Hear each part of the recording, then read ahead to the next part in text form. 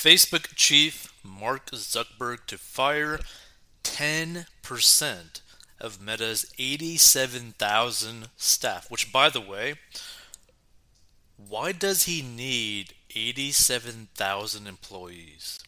So he's going to do it this week in first mass layoffs in company's history. Analyst warns after profits slump and $80 billion wiped off value. So the Facebook founder 38 is planning large-scale job losses that could total around 8,700 employees after the company's profits slumped in nearly $80 billion, and it was wiped from their value. Analyst Gene Munster, a managing partner at Loop, which invests in Meta, said the staff cuts would be the largest by any of the big tech companies. Details of Meta's plans come after Twitter's new chief, Elon Musk, brutally released half of its staff, about 3,750 employees, becoming the latest tech firm to wield the axe. Meta, which owns Facebook, Instagram, and WhatsApp, has around 87,000 employees, so cuts of 10% would amount to more than double the headcount lost by Twitter. Munster said the layoffs are totally necessary, but he said Meta is actually likely to hire thousands more employees next year as it continues to throw resources at its struggling metaverse unit named Reality Labs. Munster told Squawk Box on CNBC, in this case he's probably going to cut. They haven't given the specific numbers, but about 10%, which would be the largest headcount of any of the big tech companies. Munster said Meta's decision was a step in the right direction. The company's stock was up more than 5% on Monday morning following news of the cuts, but is still a staggering 71.5% lower than at the beginning of 2022. That is so crazy. In some ways, I'm a little bit surprised to see the stock reaction given Zuckerberg talked about this on their earnings call a couple weeks ago, Munster added. Specifically, he said headcount would effectively remain flat a year from now. So what's essentially going on is they are reducing headcount by 10% and they will be adding headcount within the metaverse. I think when you put all this together, it's some welcome relief for Meta investors, he said. It's good that they are showing some fiscal responsibility, but still, the future of Meta is going to be largely dependent on the metaverse. What direction that moves in. Investors want to see headcount reducing in 2024, he said. It is not clear how Meta staff will be told who will be let go, but Zuckerberg is known for holding a company-wide calls to make important announcements. Twitter boss Elon Musk used brutal tactics to axe half of its staff, locking them out of their offices and laptops, then informing workers by email. And the strategy drew fierce criticism from both staff and observers, and Zuckerberg will likely want to avoid a similar backlash when he announces his cuts. Along with economic uncertainty in the near future, Meta's struggles have partly been down to the lukewarm reception of its flagship metaverse project. Meta has spent billions and hired thousands of employees around the world to build the metaverse, which refers to a shared digital environment that uses augmented or virtual reality technology to make it feel more realistic. But the company's dreams have fallen short as the Reality Labs unit, which works on augmented and virtual reality, has continuously reported staggering losses. It lost $5.8 billion in the first 6 months of the year.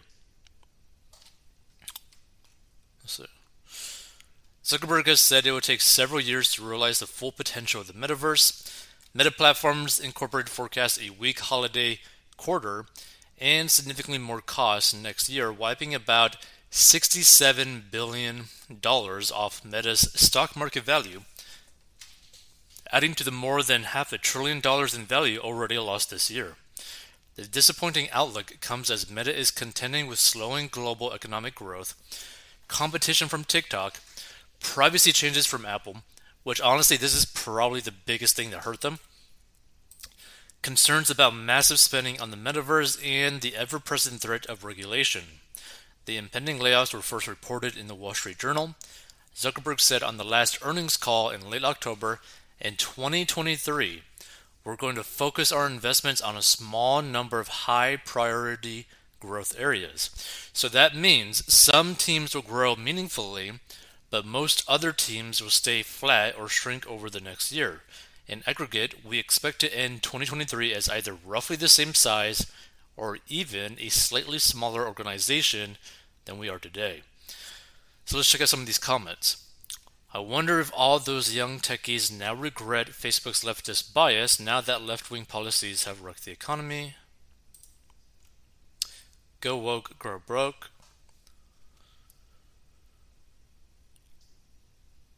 Let's see.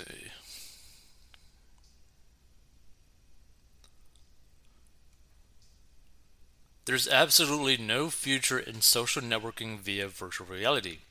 Most people experience some degree of motion sickness when trying it. There have already been several studies done on this aspect. The results were all pretty negative. Meta is on a rocky journey to oblivion. The thing is, virtual reality could work in basically one context from my perspective, right? Virtual reality could technically work not in necessarily like a full spectrum virtual reality situation, but augmented reality. And what I mean by this, let's say that you're able to wear like sunglasses or a pair of glasses that you could basically use like a computer, right? Or like a phone. So basically, like, let's say that, but it automatically does it just because like of like maybe how you think of something or whatever, depending on how you set it up on your settings, right? So for example, let's say that you want to go pay for something. Maybe the glasses that you wear see that you're about to try to pay for something, and they pull up your different credit cards that you have stored up or your debit cards that you have stored up, and basically give you an option as to how you want to pay for this specific item, right? That's what I'm talking about. Like, I could see a real possibility in terms of augmented reality. Virtual reality will be very hard to really get into the hands of everyone because of one, the price. The price of like a decent virtual reality setup is very, very expensive, right? So you are basically canceling out a massive customer base.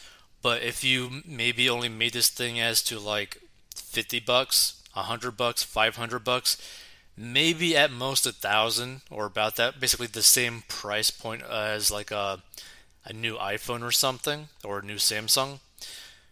Like that price point maybe could work, but only if it gets wide, like worldwide adoption, right?